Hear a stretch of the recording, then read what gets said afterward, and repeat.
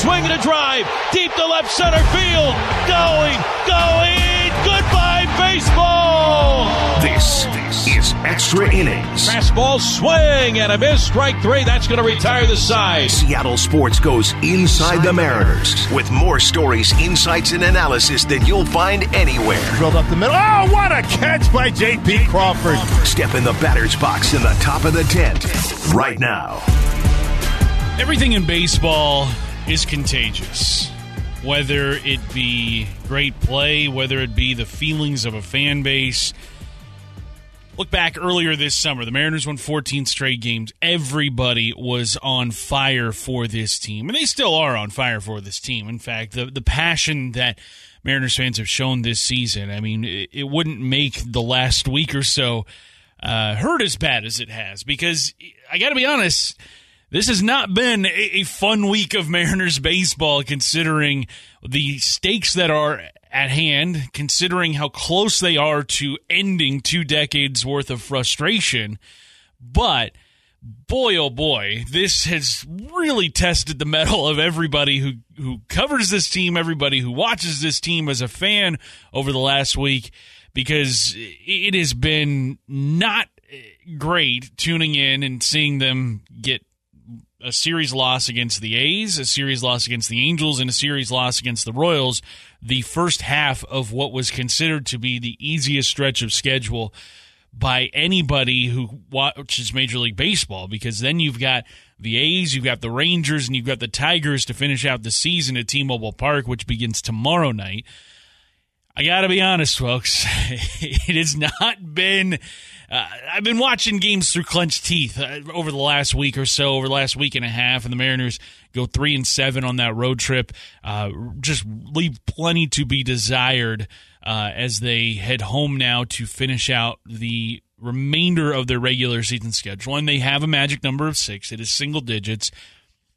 And thankfully, they have been getting help from the Orioles. The Orioles have also played poorly over the last week and a half, as they've only been able to pick up 1 game on the Mariners during that stretch. But, look, your lead against Baltimore has shrunk, and you also wonder, can this stop? And it gets back to how everything in baseball is contagious. Great baseball is contagious. That 14-game win streak, everybody was on their P's and Q's. Everybody was playing their role. Everybody was contributing. You had guys playing above expectation, guys meeting the expectation. Every single guy on this roster was doing their job. But now you lose Eugenio Suarez. You lose Julio Rodriguez, your 2 best bats in your lineup, or at least the 2 most consistent bats in your lineup this season. And now you've got to look for guys who can step up. And unfortunately, it has led to some bad baseball over the last week and a half or so. We talked to Ryan Divish on Bump and Stacy about a couple weeks ago, I want to say it was. And he was asked what a good team was and what a bad team was. And he said a good team was a team that finds ways to win no matter what. And a good team also doesn't find ways to lose. And the Mariners themselves over the last week and a half, unfortunately, have been finding ways to lose. And I don't think that disqualifies them from the good team label. I think this is a good team at its core. I think this is a team that, when at full strength, when at full health, they can absolutely make noise in these playoffs. And look, if they get the 6th seed in the American League, you're looking at a 3-game series against Cleveland, a team you swept just a month ago. You've got New York following that, if you advance. Like, that is a very feasible path to the American League Championship Series if you can manage that treacherous water.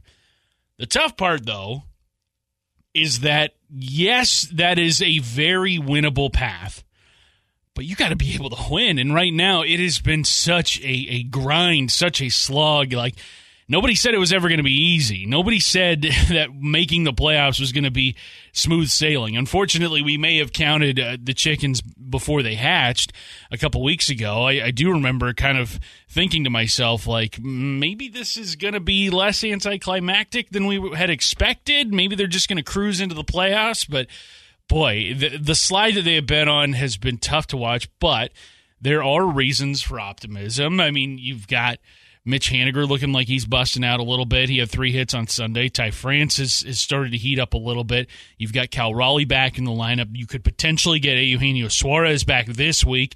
Next week is when you could get Julio Rodriguez back.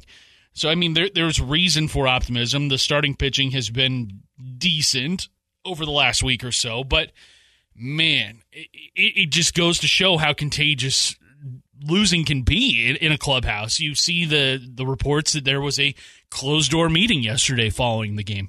Got to be honest, kind of surprised that it took until Sunday for that to happen. I thought it would have happened probably in the Oakland series, especially after that game they lost 2-1, where Jesse Winker booted a ball in left field. The game's first run scored on that play. Robbie Ray looked really good that night, and I thought maybe that's when it was going to happen. But no, it took until Sunday with an 11-2 lead that they blow in the 6th inning. You see Kansas City putting up 11 runs in that inning. 11 runs. The Mariners hadn't given up that many runs in an inning since like 2000 against Tampa Bay. Like, that is how crazy this last stretch of games has been. They have been finding ways to lose, and you've got to stop that. You have got to nip that in the bud right now. Like, you've got to put an end to that, because these are winnable games. These are games that this team should absolutely be crushing on. And Kansas City, Oakland, L.A., like, these are teams that are at the bottom, the very bottom of the barrel. The A's are the worst team in baseball. You've got the Angels that are going nowhere fast. Yes, they have Shohei Ohtani, but boy, they have not been able to put anything together this season. And the Royals, they just fired their president of baseball operations, Dayton Moore, like a day before the series started, and then they go take 2 of 3 from the Mariners. And then that one game the Mariners did win against Kansas City, boy, they had to really hunker down and get a virtuoso performance from Cal Raleigh off the bench. He goes and hits the 2-run game-tying home run in a pinch hit situation for Curt Casale. And then in the 9th inning, he goes and hits the go-ahead double to give the Mariners a lead that they would not relinquish in the bottom half of the 9th inning. So even their wins have been very tough to come by over the last week and a half. But like I said, you've got the opportunity in front of you. You are 6 games, or a magic number of 6, I should say, from clinching, whether that be 6 Mariners wins, whether that be 6 Orioles losses, whether that be 3 Mariners wins, 3 Orioles losses, however it's going to come, that is the number that you need to be watching right now. It's at 6, because the Mariners hold the tiebreak over Baltimore. You will not see one-game playoffs to get into the playoffs this year. That is something that is gone now from Major League Baseball. So whoever holds the regular season tiebreak, which thank the good Lord above, the Mariners hold that right now, they hold essentially an extra game lead over Baltimore for that final playoff spot. So how do you stop this? How do you stop the bleeding? How do you get the gauze out? How do you get your first aid kit out? What's the first move you do? Well, Eugenio Suarez comes back, hopefully tomorrow, maybe Wednesday, maybe Thursday, who knows, but he's expected back this week. He has been taking BP. He has been fielding grounders. That fractured fingertip, we don't know how it's going to bother him. I would imagine it is going to hurt. I imagine he is not going to be playing at 100% the rest of the season. But boy, oh boy, is his presence in the lineup going to be a welcome sight. And then you get Julio Rodriguez back probably October 3rd, which I really wish he was here for the games leading up to the final series of the season, because that final series against the Tigers, there's going to be an opportunity. I don't know if it's going to come down to that, but if it does, you really hope that Julio's able to go.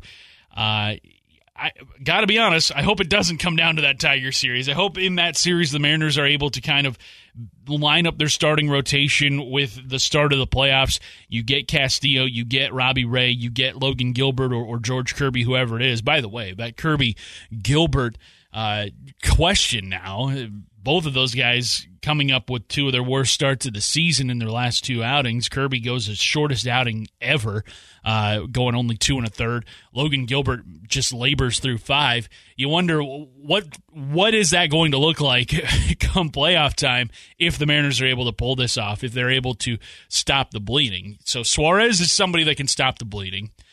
You've also got guys in your starting rotation right now that, we mentioned Kirby and Gilbert. They need to step up. Luis Castillo, he's another guy to step up. He didn't do so on Sunday. Got in trouble against the Royals, allowed them to come back into that game. And look, if you're down by a lot of runs in a baseball game, you start to gain confidence by chipping away at the lead. And that is what the Royals, they didn't necessarily chip away at the lead so much as bust the door open and say, oh, yeah, that's ours. And that's the thing, too, is in these games down the stretch of the season, these teams want to play spoiler. The Royals have nothing to play for in the 2022 season. And yet, down 11-2 on September 25th, they still made it a point to give the Mariners hell in that game, and boy, did they ever. 11 runs in that inning to take a 13-10 lead. The Mariners get a couple back, make it 13-12, but they're unable to get over the hump. And that I think is something that we all should have been mindful of heading into the final 20 games of the season, is that, yeah, these teams are not good record-wise, but they are also chock full of major leaguers.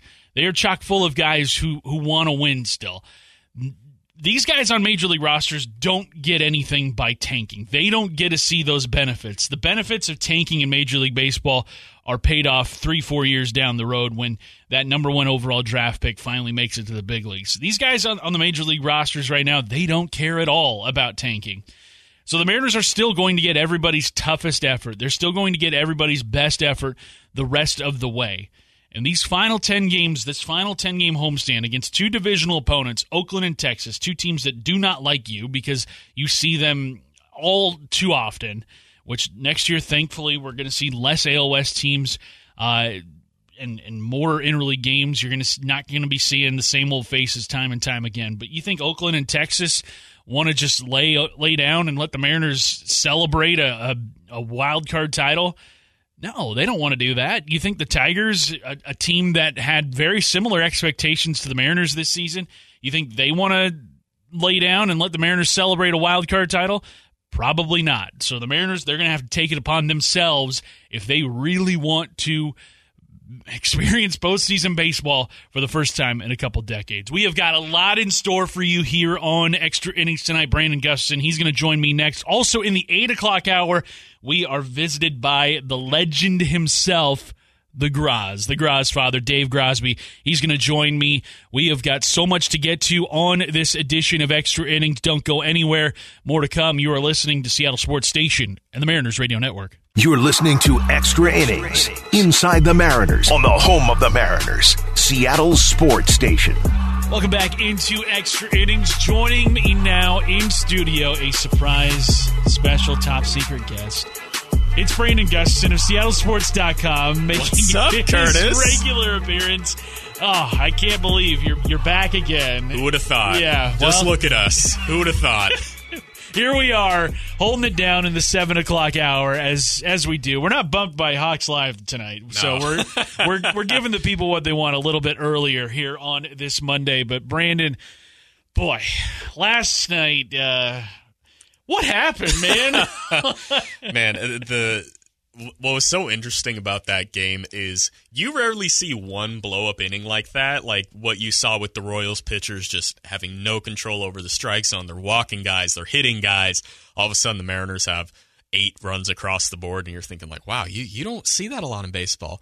All of a sudden, the script completely flipped, and the Mariners lost complete control of the strike zone, and all of a sudden, you're looking up, and a 9-run lead has just evaporated, and you're down 2 runs. I mean, it's just unbelievable, especially for a pitching staff who we've lauded all year long, yes. A fantastic bullpen, and a team that their pitchers just throw a lot of strikes, and just losing complete command of the strike zone like that is something that we just really have not seen anywhere close to this level from this Mariners team this year. It reminded me of college baseball pre-Dead and Bats. Oh, yeah. So, early 2000s when you'd have final scores that were like 18-16, 22-20. It's like the Big 12 football equivalent of baseball. Exactly. That is exactly what yesterday reminded me of, just in the final score and how it got away from the Mariners so quickly in that 6th inning. When you have a moment like that in a season, especially at this point in the season, I feel like that has got to weigh on a lot of these guys. especially with how tough wins have been coming by for the Mariners.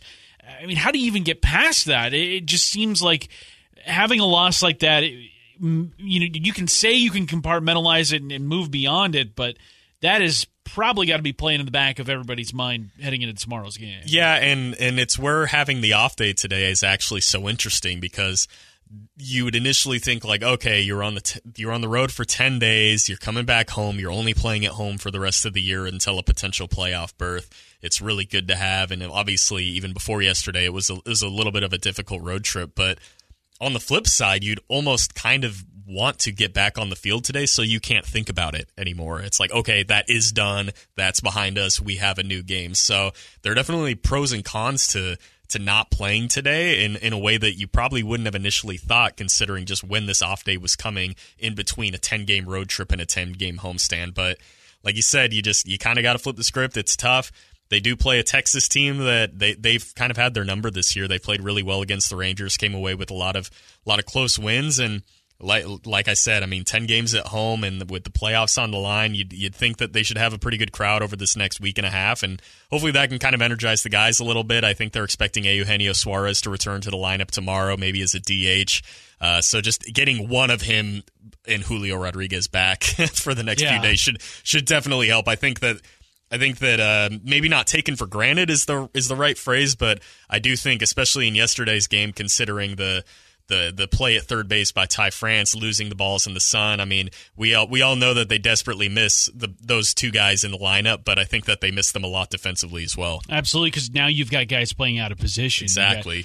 Ty France came up through the minors and played at third base at the major league level with San Diego and early on in his Mariners tenure, but it's been, 2 full seasons now since he last played third. He'd only played 10 games at third base for the Mariners before that first start there at the hot corner. I mean, that's a long time, and it's a completely different spot, and the ball's coming at you a lot harder, a lot faster at third base versus first base, as funny as that may seem. But yeah, it's a completely different ball game, and it totally changes the complexion of your defense, especially because Eugenio Suarez, I mean, everybody thought he might be a defensive liability this year. He's been anything but. He's been borderline Gold Glove caliber third baseman for the Mariners this year, which I don't think anybody really thought he would be that good. But that was just it was very apparent that they missed he and Julio yesterday, and really just the road trip in general when they were out. You mentioned Suarez is filling at third, Ty France. In center field, you've got Jarred Kelenic, who's filling in for Julio Rodriguez, and doing admirably, I might say, other than the misplayed ball in the sun yesterday. Exactly, yeah.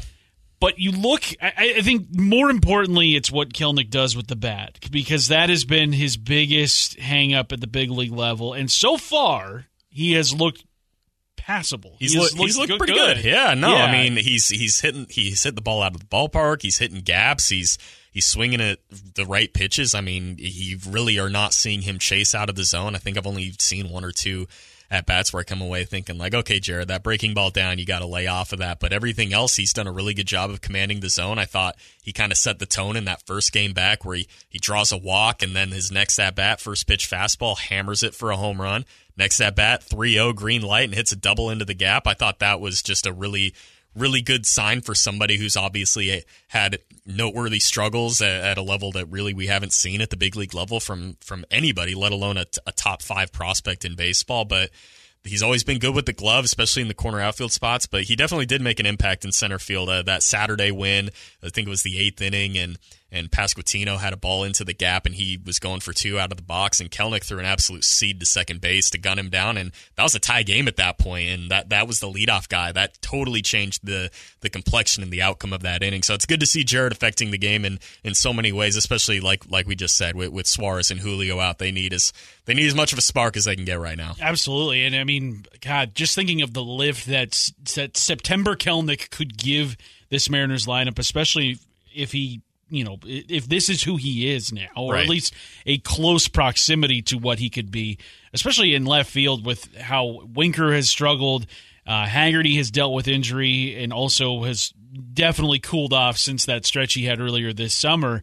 I mean, you look at the left field spot on this playoff roster that could potentially still, there's still some question marks. I got to be honest. Feeling a little gun shy after this last road trip, but if the Mariners can get anything out of Kelenic going forward close to what he has done over the last week, I mean, that is somebody that not only will contribute now, but I think you look at a potential building block for 2023. Yeah, and as far as now, I mean, it opens it up so much with you'd have a three-man outfield you would think of Julio when he's healthy in center, Mitch Haniger in right field, Jared Kelenic playing left field, and Kelenic is a plus corner outfielder. He's phenomenal out there.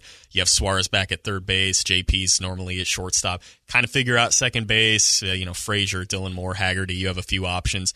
Keeps Carlos Santana in DH, keeps Ty France at his normal first base spot, Cal Raleigh behind the plate, assuming the thumb is okay. That's a good problem to have, right? With Jared Kelenic coming up and playing so well, and you're not really having to platoon guys as much and just kind of mix and match like it feels like they've had to do for the last 3 weeks to a month, and that's just it's a good feeling, I think, if Jared is able to kind of just keep this up while they get Suarez and Julio back, which it sounds like both those guys will be back right when their IL stints. For Suarez, that's Tuesday. For Julio, that's the first game of the Detroit series, the last game of the year, a week from today. I mean, that's a very different-looking team, and going into a three-game playoff spot, I mean, just Jared's ability to hit the ball at the ballpark, to run the bases, and he's just a plus defender. I mean, that just adds a very different element to this Mariners lineup on top of all the other good things that a lot of these guys have done this year. Brandon Gustafson of SeattleSports.com joining us in studio here on Extra Innings. And Brandon, 10 games remaining in the regular season. You've got the potential to clinch within the next 4 days, 3 or 4 days. Yeah. Soon as Thursday. So there, something could happen on that front. Who knows?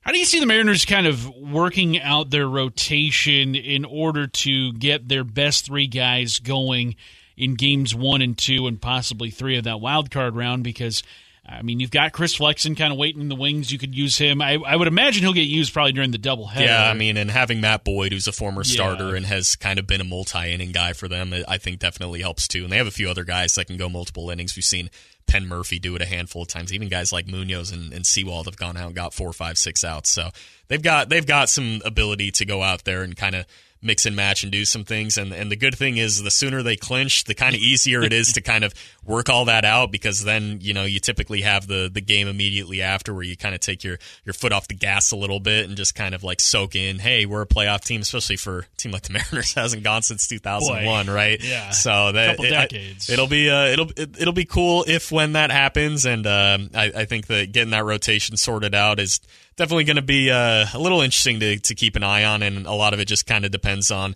how well they're able to do in these next few days, and obviously what Baltimore's doing as the lone team right behind them. I will say, over the last couple months, the Mariners have had, this isn't a knock on them, because when they make announcements, they can't control what happens on the field. They love the weekend news dump, baby. Any announcement involving Luis Castillo is immediately followed by the worst game of the season, because when they announced the trade for Luis Castillo, they were getting their doors blown off by Houston that night. Yep. And it was you know what? They lost, so what? But they got Luis Castillo. And then yesterday, was it Saturday? Saturday, that news broke. Castillo's news of an extension broke. And Sunday was Sunday. We know what Sunday happened.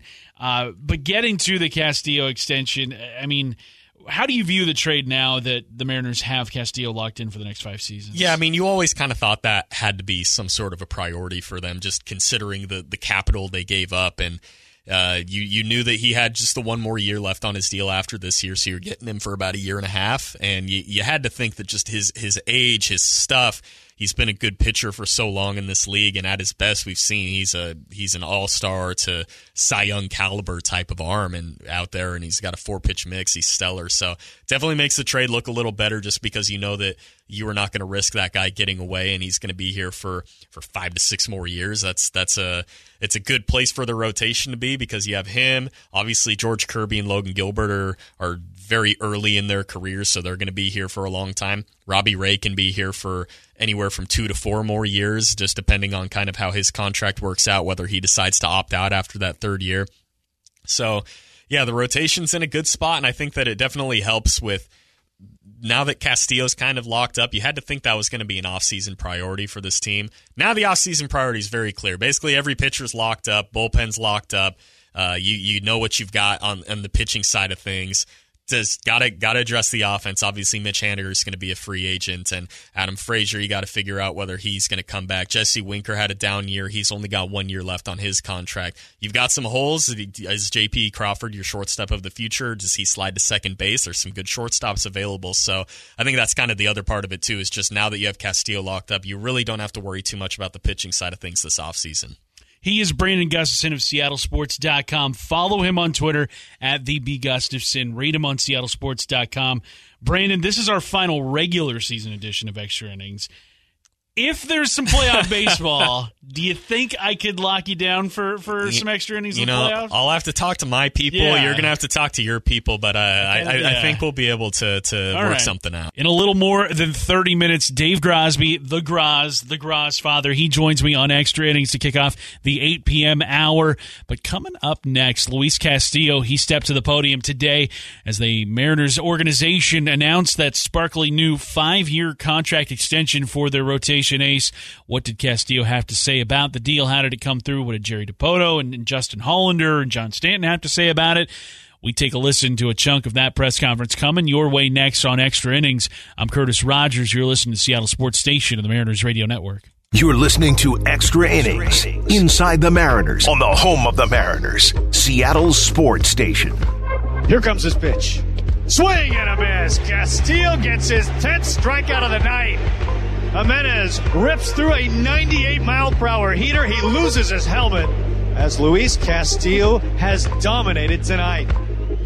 Strikeout number 10, double figures for the first time in a Mariners uniform. It's weird thinking about the butterfly effect that this season has had on the Mariners going forward, because you've got the 14-game winning streak in the middle of the season that kind of changed the entire trajectory of the course of this team. Like, before the 14-game win streak, this team was a fringe 500 team, but then that streak catapulted them into wild card contention, which then increased the urgency around the trade deadline. And because of that, the Mariners go out and make the biggest splash of really any team outside of the Padres trading for Juan Soto in acquiring Luis Castillo from the Cincinnati Reds organization. And ever since Castillo has come here, he has been incredible. He has been the definition of a staff ace. And over the weekend, the Mariners went and signed Luis Castillo to a 5-year contract extension, not having to worry about his free agency following the 2023 season. He is a member of the Mariners organization for the foreseeable future. He and the Mariners brass, John Stanton, you've got President of Baseball Operations Jerry DiPoto, Assistant GM Justin Hollander. They all stepped to the podium today, as did Castillo, to talk about the extension and what it means not just for Castillo, who is obviously very grateful, but also what it means for the Mariners organization going forward. And thanks all of you for being here today. It's an exciting day to be a Seattle Mariner and an exciting day for our franchise, historic in many respects. Our mission is to win championships, to create delightful experiences for our fans, and to serve our communities. 5 years ago, in the winter of 2018, we set out to make some important changes and make that commitment to winning championships, both a long-term and a short-term commitment, and today is further evidence of our commitment to do so. I'm incredibly appreciative of the work that Jerry DiPoto and Justin Hollander did to bring this deal in, and delighted, as I said to Luis and his family upstairs, delighted to have him as a Mariner for a very long time. Thank you very much. Jerry? So with that, I'll talk a little broadly about some of what's happened here, with the Mariners in recent months. Obviously, dating back to August 2nd, when the trade deadline, shortly before the deadline, we were able to acquire Luis Castillo and bring him over from the Cincinnati Reds. And I think that deal was one of the real landmark events for us in this ongoing effort to build a championship team. And why I think that's important is because where we are today, this I think is another of those landmark events on the heels of doing our extension with Julio and J.P. Crawford and signing Robbie Ray and starting to create the foundation of this championship team, and now extending that and creating what we think is a sustainable championship quality quality core to move forward with. And Luis being here with us and joining what I think now is a very formidable pitching rotation moving forward. And it starts now, and it started, the beginning of this season, and what we're seeing over the course of the season is very exciting. I know the last week hasn't naturally felt that way, but this has been a wonderful journey for all of us, and this is just the next step. So, with that, I'm going to kick it to Justin and Rafa. Justin, first I will tip of the cap to Justin and to Rafa for the work they did on this. They did this contract from beginning to end, and obviously we had to get Luis to get on board with it, and he seemed to like Seattle, so it was a good fit, and really thrilled with the work that everybody did to bring this together. Thrilled to have Luis part of the Mariners for this year and then the next 5 at least, and we look forward to what all that brings. But for that, I'll kick it to Justin and Rafa. I don't really have much to add. I just want to thank Rafa and Luis. I think when we set out on this process, and initially Jerry and I approached Rafa to see if he had interest in doing something, it was important to everybody that we were good listeners. And we listened a lot. I think Rafa and I probably had 100 phone calls to get this done. So I appreciate his patience and obviously ownership's commitment to making this happen. And couldn't be more excited to get this done. So, Rafa? Yeah, well, I agree with you, Justin. Thank you, Jerry, John, and everybody in the organization for believing in Luis, even before this contract.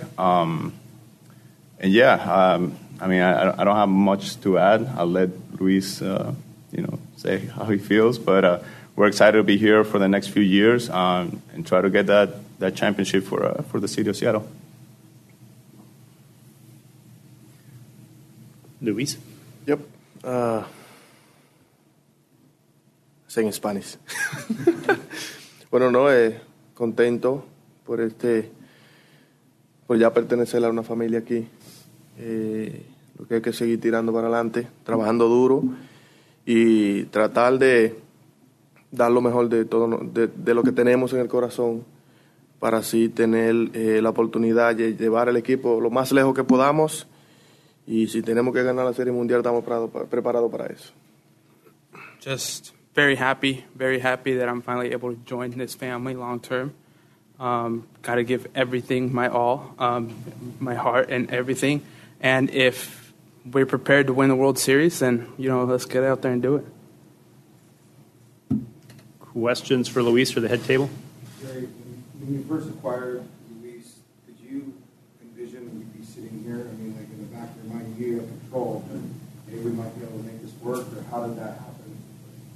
Yeah, this was the plan. And, fortunately, again, Luis and Rafa made it a reality. But, we acquired Luis like we have built the rest of this roster with the idea that we were building something that we wanted to maintain over time. And Luis is one of the best pitchers in baseball and has been for quite some time. And, what he's done since he's been in Seattle reinforced for us that he fit. And not just, and this is true with our club, not just what he does on the mound, but, who he is as a person, what he does in the clubhouse with our guys.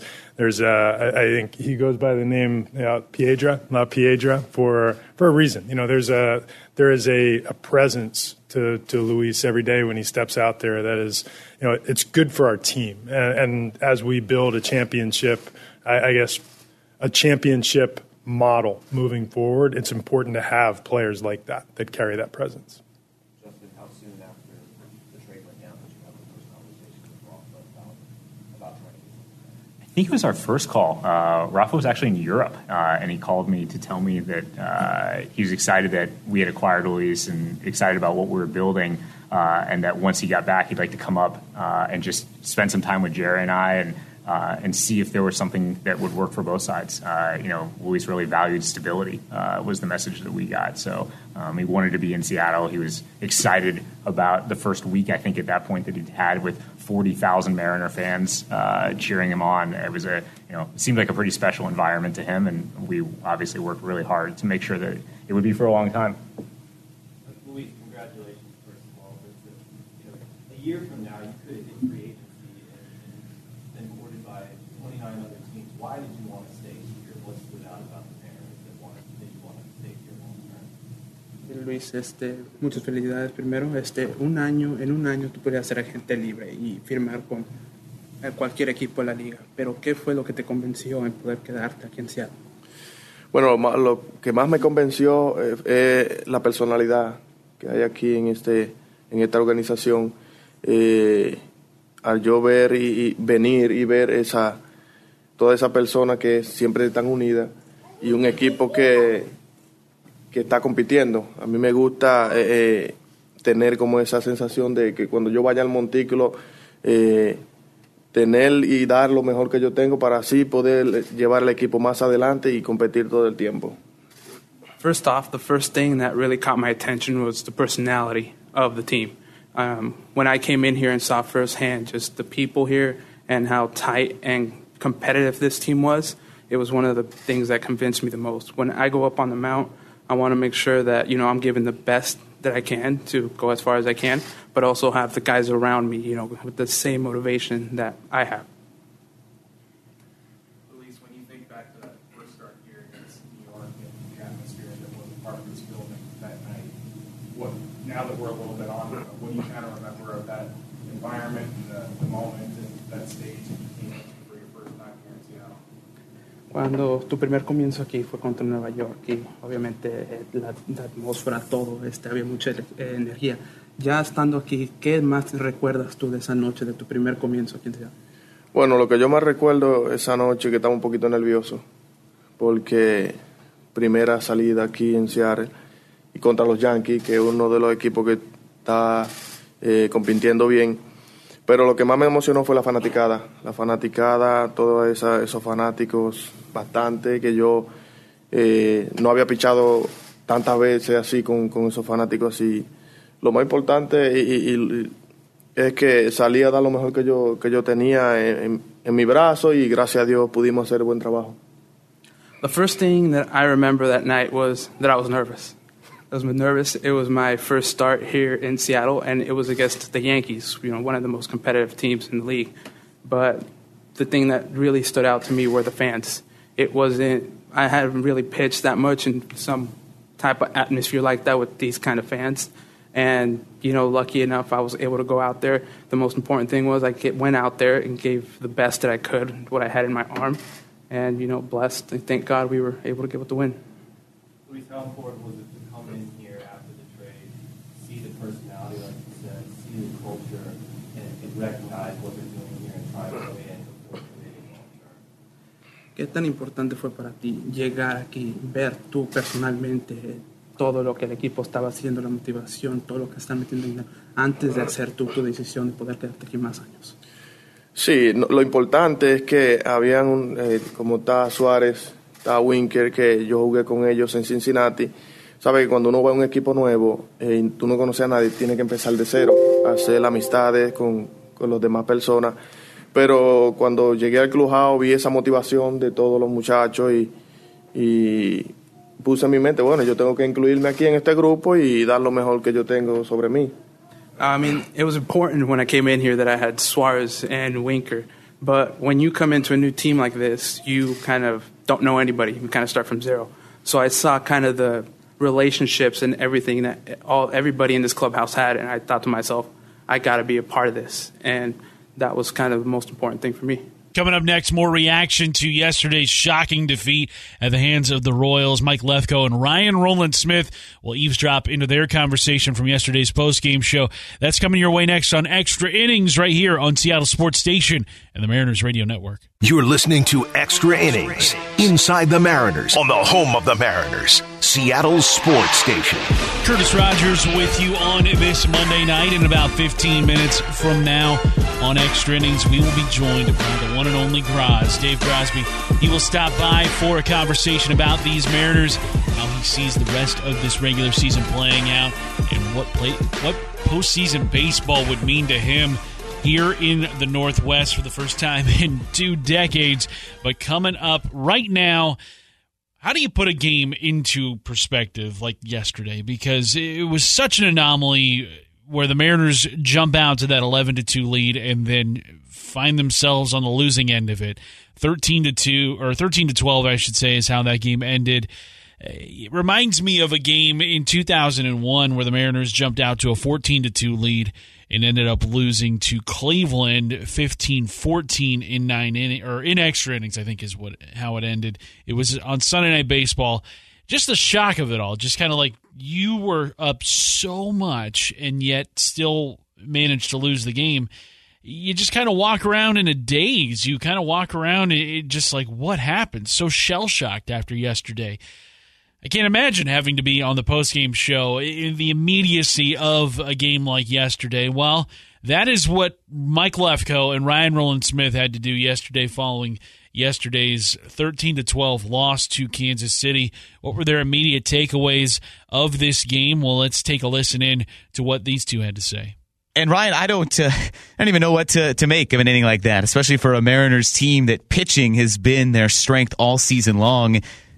What do you take away from a performance like that, just on one of those tough days? Yeah, it was tough. It was tough to watch, especially when you're seeing guys who, I spoke about Matt Brash a couple of days ago, just how he was rolling, throwing strikes, and all of a sudden your bullpen, kind of implodes, especially when you have that, that outbreak of offense that has been, it's been tough to come by. I just think that, man, a road trip like this, you heard Scott Service, I was listening to his post-game before Shannon jumped on, and the fact he addressed the team, I think that's so important, man. You could see him after the game. If you were watching the game, you could see him all hanging out in the dugout, just stunned, just in shock, in disbelief about what happened. And that energy, man, you don't want that kind of energy jumping on the plane, going to be isolated on a road on an off day, and then rolling on Tuesday where you've got literally the most important stretch to get you into the postseason. So it was tough. It was really tough. I don't see the bullpen doing that a whole lot. We haven't seen that. It was obviously a one-off, but,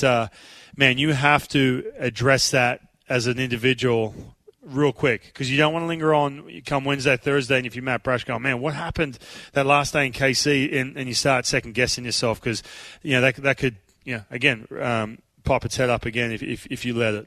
Now, we've seen how hitting is contagious. I mean, we saw it from both of these teams, for the Mariners and for the Royals. But on the flip side of that, when you're pitching and you come in and you're the first guy that's called upon, and then things don't go right, you walk a couple guys, you're that second guy sitting there at the pen, you come in and maybe something's not going right. Does that start to weigh on every guy as well when you just see, all right, it's not happening? It kind of puts you in a tough mental space? Yeah, so I've been in situations where you've been in the bullpen, you got Luis Castillo on the mound, and he looked filthy, right? Before that layoff, he had a 30-minute or so layoff when the team was scoring a bunch of runs.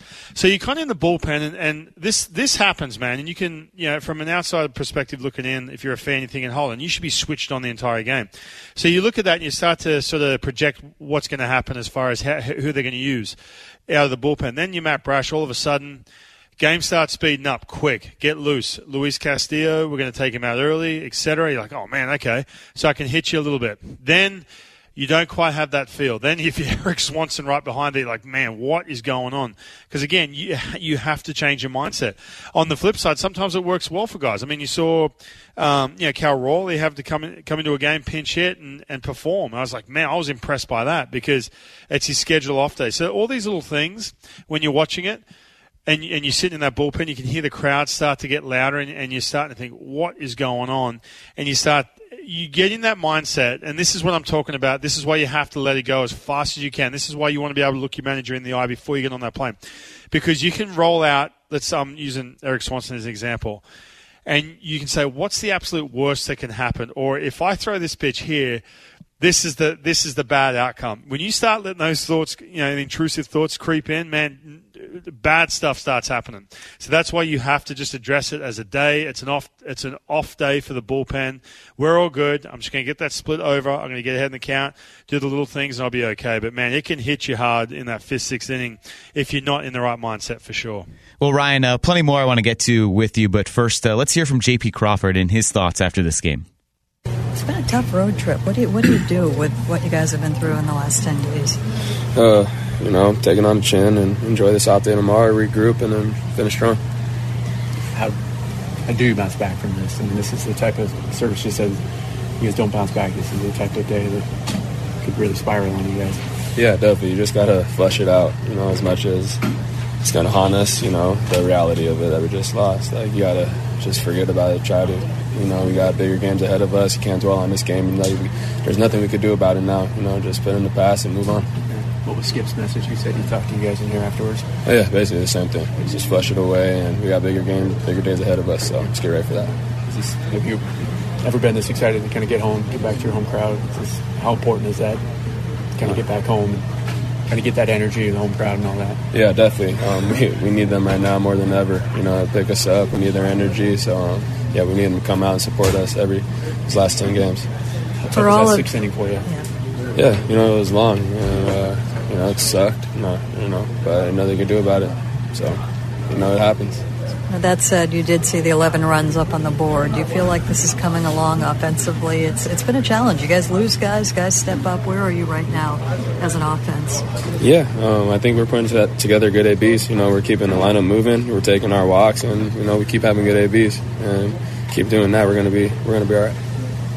What does this team have left? Are you confident? You guys have 10 games, 11 games left. Hell yeah. Yeah, we're solid. You know, we're gonna come back. After this out there, we're going to recharge, and you know, we're going to get ready. Yeah, Ryan, that was kind of an interesting final question there. What does this team have left? Because they're physically just battered. You know, Julio is hurt, Suarez is hurt, Raleigh keeps hurting that thumb. He's grinding and fighting through everything, and then the mental drain I can only imagine of trying to end this playoff drought. What does this team have left, and what can this off day and home stretch do to kind of re-energize them? Yeah, some of the injuries are concerning. I think, you know, look, Suarez is hitting in the cage. I think he's going to be okay. He's only a few days away. You know, Julio, I feel like he's going to be good. Hopefully that back, you know, it's locked up, but hopefully, you know, he can come back and feel good enough to get moving on that last weekend. But I think, too, when you have vocal members in your locker room and you're on the road, like, for example, Suarez, and you lose Julio, it just crushes your energy. All of a sudden, you really feel it, and the psychological effect it has on you, too. But, look, I heard him talk the last couple of days about, hey, look, we're in a good place, and from an inside the clubhouse standpoint, you know, he was asked that. This team was 10 games back in the month of May. He was asked the same question, and he had the same answer. So I really trust the fact that these guys are okay. I think that Scott Servais, after he has that little, you know, meeting, and you know, you start seeing Suarez, you seeing him in the cage, and you start getting, you know, reports on Julio and everything else, and you think, okay, let's put our foot on the gas for these last 10 games. Let's have a blast. We are in a different position of what we were this time last year. We're in the driver's seat. By that last weekend, we should be close to 100% healthy. Hopefully Cal can get through this last stretch. And then you just want to hit October 6th where you feel really good about what you're doing. You feel really good about the guys who Robbie Ray, Luis Castillo. You feel really good about those guys, you know, matching up against whoever. And the offense, you know, Mitch Haniger, Ty France, all those guys feel really good about where they're at the plate. They're comfortable and settled in. And so you don't go into because those 3-game sets, man, they go quick. So you don't want to go in and get to that third game and think, man, what happened? We had zero momentum. So it's important to kick that off on Tuesday. Yeah, I was going to say, for a team that plays with so much momentum, it seems like, how big will this crowd be, and how important will it be to get home and get that crowd that kind of was like last year in those final games of the 2021 season? It's massive. And anytime you talk to these players and you hear them, they always allude to the last weekend of the series. I talk about it, and the players, I mean, every time I bring it up, they're like, man, that just charged the batteries for this, last off season we just had. That charged the batteries for Mitch Haniger to have that mindset of saying, you know what, we're going to end this drought. So the minute they get, back home and, you've had the off day, place is packed on a Tuesday night against the Texas Rangers, and, you get that first big hit and you hear the crowd just start going crazy, that first strikeout out of the bullpen in a big spot. That's all that matters. Just get to that spot and then dive into this postseason feeling pretty good about where you're at. Can't begin to tell you how much this Mariners team needs a little bit of home cooking, and that begins tomorrow night with that series against the Texas Rangers out at T-Mobile Park. Big crowds expected all throughout the homestand, so make sure you're getting to the ballpark just in time for first pitch. When we return on Extra Innings, the Gros, Dave Grosby, he joins me coming up next right here on Seattle Sports Station and the Mariners Radio Network.